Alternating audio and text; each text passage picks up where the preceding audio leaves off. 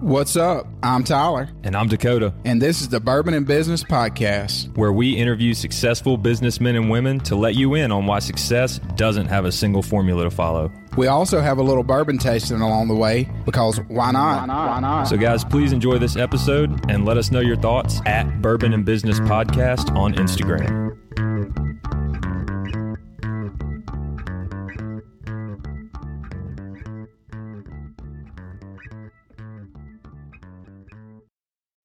Coming to you from the Bourbon and Business Studio, I'm Tyler. And I'm Dakota. And this is the Bourbon and Business Podcast. How you doing today, Dakota? Fantastic, Tyler. It's always great to see you. It's always good to see you as well. I want to give a quick shout out to our sponsor, the Capitol Club in downtown Jackson, Mississippi. Great view there, great atmosphere. And what else am I missing, Dakota? They've got events. They have event hosting. They have connections.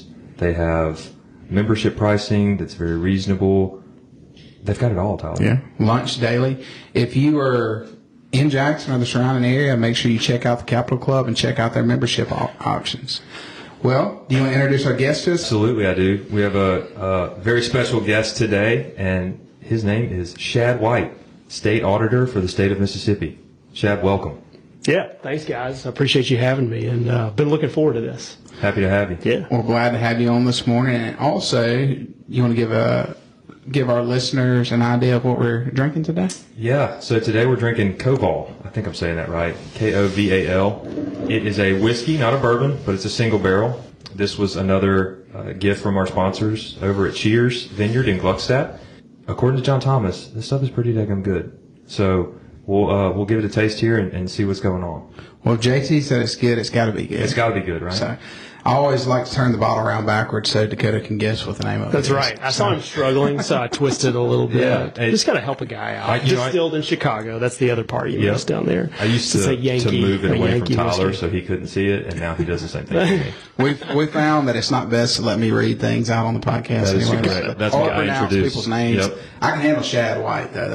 It's a hard one. That's good. That's a hard one. It's a really good whiskey. It's a rye, which is typically not one of my favorites, but I'll have to say I want to give this one a 8.7. 8.7, strong rating. Very smooth. So It's also highly specific of you, Tyler. Yeah. 8.7. I need to see like the spectrum of what is good and what. Are we going out of 10 here? Is it on 100? Spoken like a true auditor. That's right. Yeah. well, we do it the off the cuff opinion for me. So Off the cuff, okay. There's not many guidelines that go to that 8.7. Good other than reactions. What I'm feeling at the moment. To the decimal point. Got it.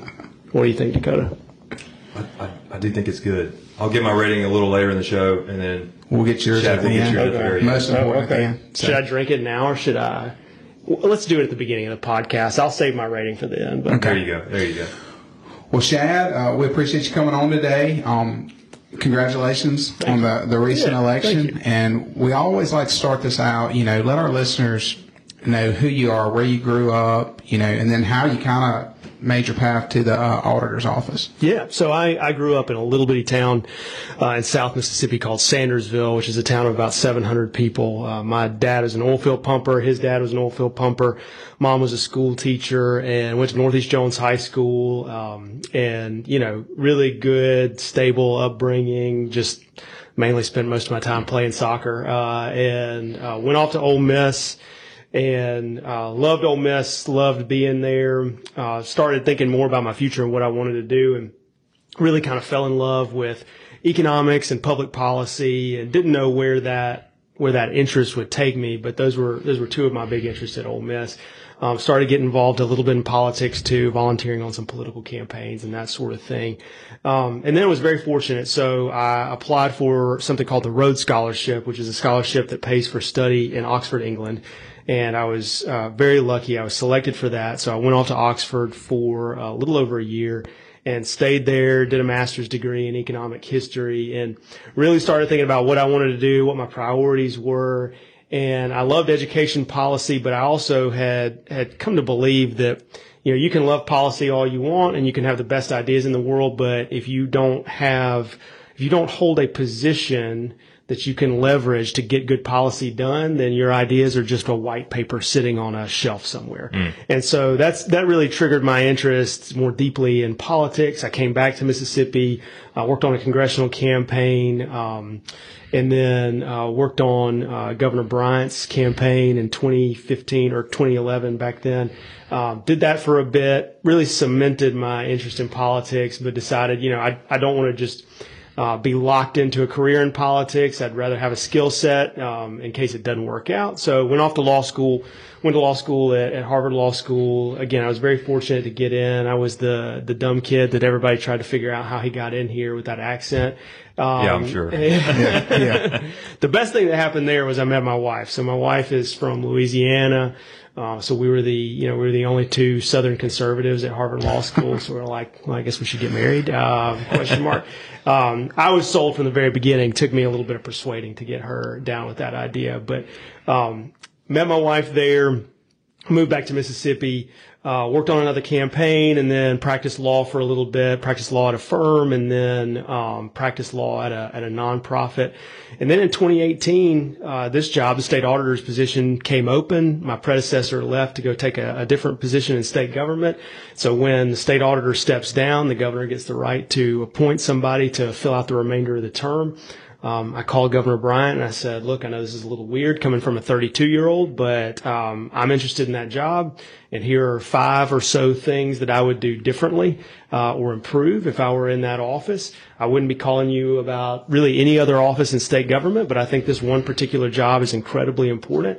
And so he said, that's nice. And that we ended the phone call, and I thought, well, that was that. But then about a week later, he called back and said, look, let's sit down to talk about this in greater detail because I think it's a real option. So fast forward a few weeks, he appointed me state auditor, and since then, since 2018, it's been a whirlwind. It's been a lot of fun. It's hard to believe I've been in this job 5 years, but got elected to a full term in 2019, got reelected, I guess last week. So for another full 4 years. So I'm excited. We got a lot of stuff, queued up that I think is going to be really interesting. You said that when you reached out to Governor Bryan at the time to say, hey, these are some ideas that I have for the auditor's office. What kind of piqued your interest when that vacancy came and you were like, that's where I could make a change? And that's a gutsy move too, by the way. Yeah, I had nothing to lose. Nothing to lose. I had been thinking about the auditor's office for a long time. So when I was an undergrad at Ole Miss, I wrote my senior thesis on education finance in Mississippi and ways we could improve the mechanisms that we use to fund public schools. And to do that thesis, I interviewed a bunch of different auditors at the state auditor's office. So I got to come to Jackson. I got time with them. I sat down. I looked at some of their audits. We did these interviews. And I learned a ton from them, but that's the first time I became interested in the auditor's office and what it could do, because I saw that not only could you really take on corruption with the criminal investigative side that the auditor's office has, but you also have access to a ton of data about how we spend taxpayer money in Mississippi. And if you ask tough questions and you're smart about it, you can make serious recommendations about how we can spend money a bit better. So I was interested in it from college. And then throughout, even law school, some of the auditors would ping me and say, hey, we're about to write this report. Would you read it and edit it and tell us what you think about it? So I was helping them kind of work through some of the more complicated reports that they were doing and dumb it down for people like me, laymen, who needed it explained to them. And so I had always been interested in it. I always saw the influence that office could have. And for me, it was a no-brainer. When I heard about the vacancy, I thought, I have nothing to lose. I have a very clear idea of what this office could be. And so gave him a call and off we went after that. So what is it like now being a dad and having this position and looking at your kids as they age to be able to almost have a little bit of influence there? I mean, you definitely have influence there of how, like you said, we fund the schools and education and things like that. I would imagine it just makes it that much more impactful. It does. My kids are ages 4, 2, and 8 months, girl, boy, and it adds a sense of urgency every day. It really does, because one, when I'm at work, I want to maximize my time at work, because if I'm not at work, I want to be with them. And I have two sort of jobs. I'm state auditor, but I'm also in the National Guard, so that takes me away for a good bit of time too. So one, it means that I want to work hard when I'm in the office, when I'm in the state auditor's office. And two, I see, when I look at them, I see the future, and I think I have an ethical and moral responsibility to make this place better. I have a moral responsibility to help Mississippi achieve its potential, because when I'm dead and gone, I'm leaving it to them. And for our generation, we're just now coming into that moment where I think, we should be grabbing onto that mission and saying, all right, if this place is going to get better, if we're going to achieve our potential, we can't just assume that our parents' generation is going to do it anymore. They're at retirement age. They're moving on. It's our time now to figure out what the next steps are to move the state forward. And the impetus for me is that feeling that I have an ethical responsibility to my kids to give them something hand them something better than what I got. Now, you mentioned you're in the National Guard. How long have you served in the National Guard? Oh man, I put in an application back in 2016, and I think I took the oath in 2020, so 3.5, almost 4 years now. And tell us a little bit about what brought that on. Sure. I'd always wanted to serve. Both my grandfathers served. My grandfathers are my heroes. They both served in the military. My mom's dad served in World War II, earned a Purple Heart in World War II, was injured. I still have it at my house. Wow. It's on the Twitter if you follow me on Twitter. I have a picture there. So I'd always been inspired by them. Always wanted to serve. Never really found the right opportunity to join. And then after I earned my law degree, I thought this is a good way to use my law degree as a JAG in the military, put in an application, and then, joined the Mississippi National Guard. I'm stationed over in Meridian. So for those who are not familiar with the National Guard or the reserves, what you do is you join the military and you go through the same training that anyone else in the military goes through. So, you go through officer training school, which, for me was in Alabama. And it's that kind of stuff you see on the movies, like wake up at 4 a.m. and make your bed real fast and get yelled at. And then you go do Army or Air Force JAG school. So for me, it was Air Force JAG school, lawyer school. And that takes a few months. And then after that, you come back, and instead of it being your full-time job, as if you are full-time Air Force in this case, for guards and reservists, you go 1 week in a month, 2 weeks a year to a duty location. So for me, that's Meridian, 1 week in a month in Meridian and 2 weeks a year. And on top of that, there's some additional training that you have to pick up. And of course, at any point you can get deployed. So just like regular Army or Air Force, they can pick up the phone and call you and say, guess what, you're going to Kuwait for 6 months. Right. And so that's kind of the way the Guard and the Reserves works. And for me, it's a great way to balance my civilian career and the stuff that I wanted to do in my civilian life, but also be able to tell my kids, I served our country because my grandfather served our country, and that's an important value in our family. Right. Well, thank you for your service. Oh, yeah, thank you. Yeah, appreciate that. So elaborate a little bit more about your current role as state auditor, right? And I'm sure a lot of people are kind of wondering, like, how do you even look for fraud? Yep. Like, how do you catch it? What are early signs of fraud in your business or organization? Can you elaborate a little bit on that? Yeah. So we do two things related to fraud. The first is we do routine audits. So we're always out there auditing state agencies, school districts, county governments, doing these routine audits that aren't triggered by anything other than you're a county and it's your turn, and so we go in and we do the audit. If we stumble upon something that looks like financial fraud, then those auditors will turn it over to our criminal investigators. Truth be told, and this is true around the nation, most criminal investigations do not start with an audit. They start with a whistleblower tip. So typically what happens is we'll get a whistleblower tip from somebody who says, hey, Tyler is making a $50,000 a year salary in this little town, but he just bought a Ferrari. And there's no explanation for that. And also he stays late at night at the office and he won't let anybody look at the town's books. Bad sign, Tyler. So we would get a tip like that. You got to be smarter, Tyler. That's right. I always hesitate when I tell this part too, because I'm like, I'm describing for people how to get this done, how to defraud the taxpayers.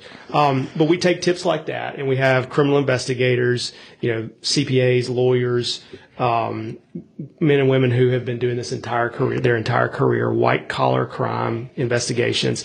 And they dive in and they look at it, and we're basically the fact finders. So, we're like your local sheriff if there's been a burglary or a murder. We're going to dig up the evidence. We're going to organize it. And then at the end of that, we're going to take it over to a prosecutor, and the prosecutor is going to look at it. Prosecutor is going to make a decision about whether or not they want to indict that individual. And if there's a trial, we'll testify at the trial. But that's our process.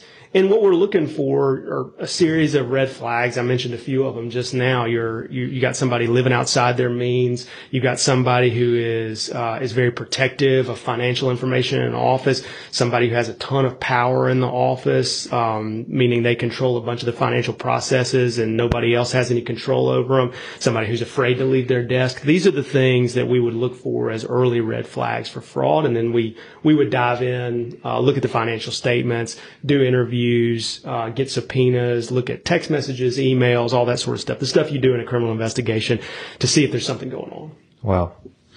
And in Mississippi, I don't know if it's just we didn't pay attention as much, or we didn't hear much about the state auditor's office and fraud cases and stuff like that really until you came into office.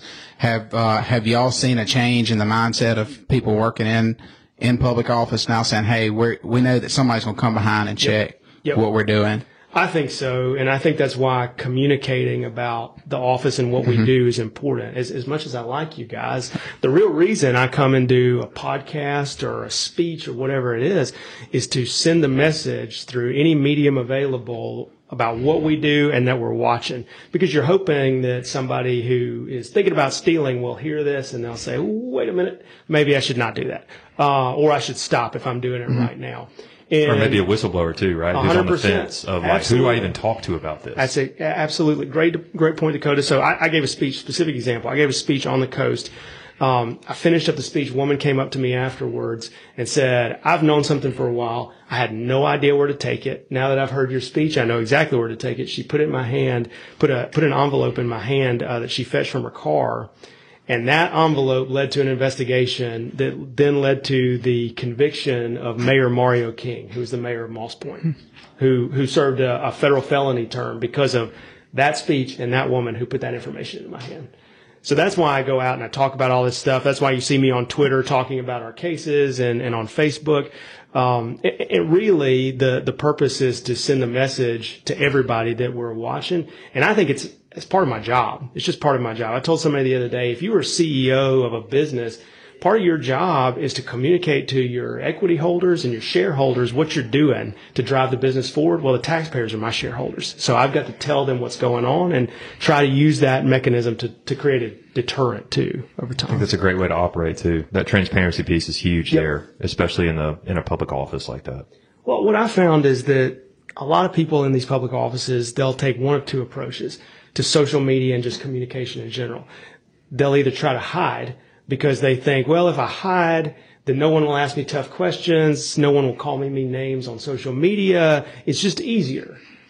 And it is easier to do it that way, but it's the wrong way to do it because you're not achieving the goals of your office if you're not communicating back with the taxpayers. So I think you have to be out there on social media. You have to be pushing a message. You have to be talking about what you're doing. And the result is that, I'm going to get some criticism on Twitter every now and then, or somebody's going to come up to me in Kroger in the milk aisle when I'm buying milk with my 2-year-old and tell me what they think about whatever. And that's fine. That's part of being in public life. To me, if you're not willing to accept that, then you don't need to run for office. That's just a part of it. The benefit of being in public office is if you're willing to accept that, you can get a lot done if you work really hard. So that's the trade-off I'm willing to make. And do y'all have a number since you've been in an office, how much, I guess, taxpayer money that y'all have been able to recoup, and I guess how much has been lost to fraud? Yeah, the loss to is very difficult because you don't really have a good sense. Nobody has a sense of what's going on out there that you haven't recovered. So this is really a challenge all over the country. Is the FBI, universities, they've all struggled to try to figure out how can we estimate the amount of fraud. It's a very tough question. But on the amount recovered, we've recovered just north of $70 million in about 5 years. So that's more than any other 5-year period in the history of the office. I say it that way because I'm bragging on the men and women in the auditor's office. As you can probably tell, My job is to not sit in front of an Excel spreadsheet and piece the numbers together and be like, aha, I got them. You know, like that's not what I do every day. There are investigators and auditors who are doing that every single day. My job is to make hiring and firing decisions, to build a team to do this, go to the legislature and get our budget, or ask the legislature to change laws to make it easier to do our jobs. And 3, to communicate back to you what we're doing, much in the same way a CEO would, communicating back to shareholders. So for me, I'm very proud of the work that they did. I put that team in place. I give them the resources. I get out of their way, and they've responded incredibly well to that. I think the other reason they've responded well and we've gotten such great results is they know, and I've said it 1,000 times, and eventually people start to believe it. I don't care who they investigate. I don't care where it leads. Their job is to investigate any lead available. Doesn't matter how important somebody is. It doesn't matter if they're a Hall of Fame quarterback. I am not here to stop you. Your job is to do your job, and then we just see where the chips fall after that. Well, I think it's a good time for a bourbon break. Yeah, I love the bourbon break. So, Koval, delicious. I thought it was really good. I thought it was smooth too. It's got like maybe it's vanilla or caramel or something that I'm hitting in there. Yeah, I'm not sure. It's got a taste of something. Yeah, I'm not sure. It's a little bit sweet in there, but it doesn't have that like real bad burn aftertaste, and that's probably part of the rye in there too. I'm gonna land it at 9.0. 9.8. What did I give it? 8. Well, I actually wrote it down this time. Look at you. 8.7. So you're trying to impress the when auditor. we get to the end, and I give my number combined, you'd be like, he never worked for the auditor's office. Tyler gives us That a is rough not average, the average. of all 3. The average is 11. All right. So back to the podcast here. How do you establish some safeguards in your organization? What are some ways that people can enhance their policies and procedures? This is really true whether we're talking about a small government office or a big government office or a small business or a big business. Internal controls are very important. Those are preventative mechanisms to keep fraud from happening in the first place. So without me rambling a ton on all of them, I would say this. Go to the auditor's office website. If you go to osa.ms.gov and you click on resources, you can scroll down, and we have various documents on there that can tell you, okay, here's how you can segregate duties in your office, meaning break up the power that somebody has over the financial mechanisms of your office so that no one person has too much opportunity to steal. We've even got it down to the level where if you have a 2-person office, you can find the optimal way of segregating your duties so that there's the minimal chance of fraud possible. That was important to me because I grew up in a town of 700 people. And my first year, I was always talking about, make sure that you're segregating duties and have internal controls. And my dad, who is an oil field pumper, but also is mayor of our little town, came up to me after one of my talks that he heard, and he was like, how the heck do you want me to do that? It's me and one other person in the city office. How am I supposed to segregate duties between 2 people? And so we went on a mission to figure this out. And there's an optimal way to do that too. So I would just say in general, look on the auditor's office website. We got some good resources there. But you really, if I had to name one thing for everybody to do, if you wanted to prevent fraud, the most common and maybe the most effective way to prevent fraud is to let your employees know that there is an anonymous system for them to report fraud in the office, where if they report fraud, no one will ever know that they're the ones who gave that information. So in a big organization, that might be like a 1-800 number, where you post that 1-800 number and somebody says, you know what, I can call that. Nobody's ever going to know it's me, but I can tell them I saw Dakota walk out with $1,000 in cash from the drawer, and I know he's not paying that back.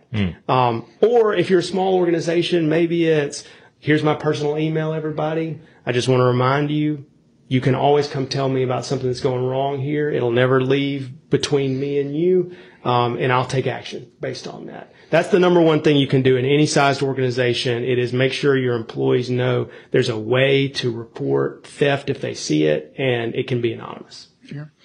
And fraud, we see it happen every day, whether it be public office, small businesses, and see a lot of small businesses ruined by, an employee that steals over existential threat for a small business. A 10-year period. Yep. So. Yep.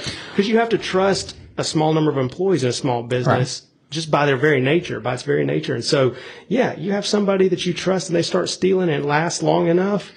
It's not just it's not just a problem; it's an existential problem. You can go bankrupt if you don't catch it. Yeah, it's a tough situation though, right? Because there's few people who want to be that good Samaritan, is what I'm going to call it, and report the fraud, right? It's not cool to do.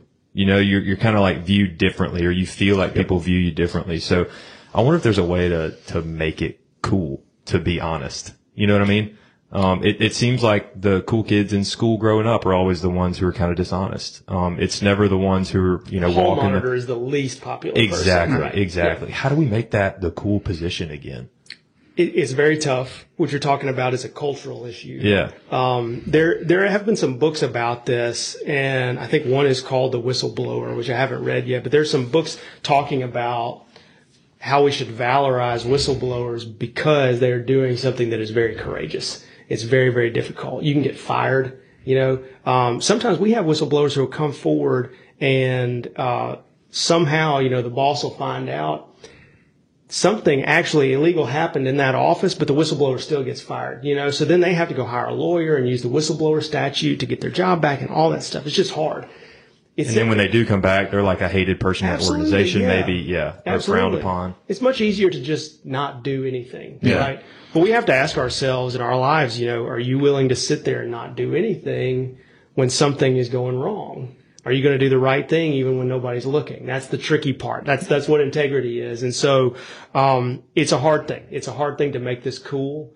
But I will say this. I think that over the last 10, 15 years, if you look at public polling, people's faith in institutions has gone down. So the American public's faith in journalism and government and just about everything except the military has gone down. And so if we're going to restore that faith, you have to have people on the inside of these institutions raising their hand and saying something dishonest just happened here. That's the only way I think you restore people's faith in those institutions is to make it cool. Right. Well, and I think, growing up in Mississippi and probably the South in general, we're taught at a young age, hey, you mind your own business. Like you don't 100%. You don't get involved or don't put yourself into a situation that you don't need to be in. Yep. Especially as a younger person in an organization. Yep.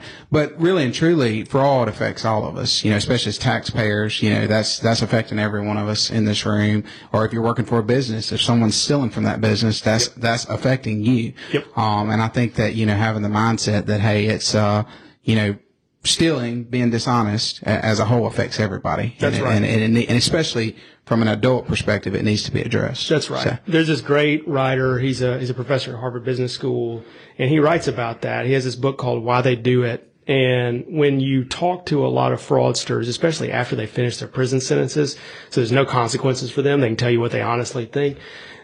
A lot of them will tell interviewers, I don't believe there are any victims to what I was doing. I was stealing money, but I was stealing money out of this big pool of funds. It's the government's, so what does that even matter? Or I was stealing from a business. What does it even matter? I was defrauding shareholders at Enron, but what does that even matter? I mean, it's just too dispersed a group to even think of that group as a victim. But the truth is that there are victims, and if you start to think about what you could have done with that money, it becomes very clear. Very quick example. We found that over the course of the COVID pandemic, about $500 million with a B, $500 million was lost to unemployment compensation fraud in the state of Mississippi. I mean, $500 million went to folks who were not eligible for unemployment. They didn't live here. They maybe didn't live in the country. And so that's a lot of money. And I'm sure those folks thought, well, I can take this money. I live in my mom's basement in North Carolina. Who cares if, a Mississippian gets hurt by this or the Mississippi government gets hurt by this? But $500 million could have paid for one of the biggest teacher pay increases in the history of the state. It could have fixed a whole bunch of roads. So that's what you have to keep in mind. Could have fed a whole lot more families. Could have fed a lot more families. It just, when you keep in mind what you could have done with the money, that helps keep the victim at front of mind too. All right. Well, if you can share with us, what is one of the craziest fraud cases that you've worked on since you've been in the auditor's office? I mean, the most famous, obviously, and the one that's gotten the most attention is the big welfare scandal. Mm-hmm. That's the TANF scandal that we put a stop to in early 2020. And of course, it's become very well known because of the people involved and high profile athletes and some celebrities and all that sort of stuff. It's the wildest in the sense that it was the most complicated and also the biggest.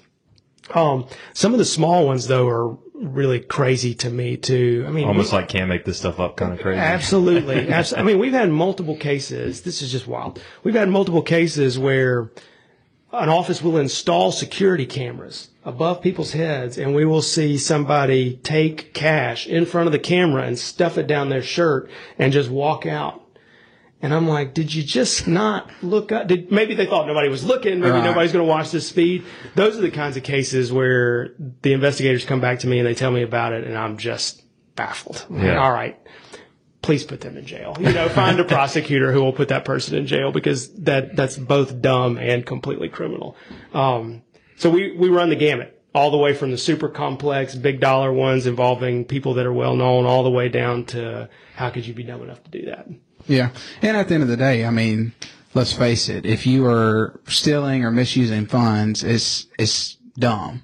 Because yes. it can be figured out fairly easy if you can do math. Most of these... If you don't have me checking, obviously. Yes, correct. Tyler has greenlit this one. Most of these schemes are easy to figure out if you have somebody in that office who will raise their hand and say, hey, look at that over there. That's the key ingredient there. If nobody does that, it's very difficult to figure out. It's never a foolproof plan, right? There's always somebody else who knows. There's always who something. Saw something or who noticed a red flag. Like that's right.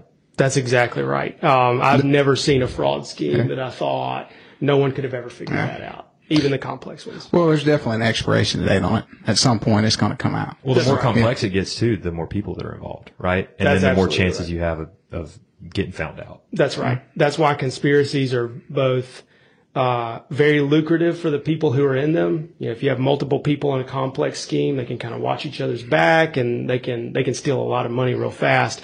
But the more people you have, and the more the broader the scheme, the more likely somebody is to say, "What are those folks doing over there? Or why did that thing happen?" And then they start asking questions, and maybe they report it at that point. Well, great. Well, Shad, we're to the part of the podcast it's my turn. Where we get your rating on the bourbon or whiskey, excuse me. I have a lot of mixed thoughts here. Number one, it's from Chicago. So, it's a Yankee bourbon. It's a Yankee whiskey. It's not even a bourbon. So I'm already predisposed to be skeptical of that. I'll just lead off with that. But after I tasted it, it's excellent. It's very, very good. There's no bite at the end, which is kind of nice. Sometimes you want that. And I'm not like a notes guy. I can't figure out when people like drink wine and they say, "Oh, there's a dark cherry note." Yeah. It tastes like red wine to me. But I think there's like some vanilla or something. Did Yeah. you say It's that? got sweet, yes. Yeah. There's something in there that I'm not smart enough to be able to describe, but it's nice. Very smooth, a little bit sweet. It's a good purchase. $30? Yeah, 30,000. It's in my dad there. budget right there. There you go. We can do that in my house. $30 not too bad. Okay, so the number, I have to give an arbitrary number. I'm going to go, I'm going to make this easy on you. You're going to really appreciate this. I'm going to go 9.3. 9.3. You want to do the math for us right there, Shad? No time. He wants you to do it. Yeah, I made it easy for you. That's why I did this. Well, we'll go 9.0 on the. Very good. Beautiful. I may have a future at the auditor's That's office. right. Exactly right. You passed test number one. When Shad is your teacher, you will go far. That's right. That's right. Well, we appreciate you coming on today. Yeah. Obviously at the end we always say, hey, if someone, most of our guests that come on have businesses, and so obviously you're not selling anything at the auditor's office. So if someone has Selling a tip, honesty. yeah, that's right. If somebody Sowing honesty. has a tip that they want to call in, what is the best way for them to get in touch Great with you? question. That is the final question. 1-800-321-1275 is the hotline. So you can call that number. You can do so anonymously. You can tell us about any kind of fraud that you suspect with government funds. If it involves private funds, we can't help you. You might want to call the FBI. But if it involves public funds, give us a call. If you want to do it online, we also, at the website, we have a report fraud button. So you can go to osa.ms.gov, and in the upper right-hand corner, you'll see a big red button that says report fraud. So you can click on that. And if there's any way that it's in our jurisdiction and that it even might be fraud, we'll get in touch with you. We'll assign an investigator, and they'll get back to you. Fantastic. Well, appreciate you having you on today. And to all our listeners, if you would, go follow us on social media and give us a rating on however you stream this podcast. And we'll see you next week. Hope you guys enjoyed this episode. If you have any feedback or would like to be featured, reach out to us at bourbonandbusinesspodcast@gmail.com. Or find us on Instagram at Bourbon and Business Podcast. Thanks again for listening. Follow us for more content and info on the next episode.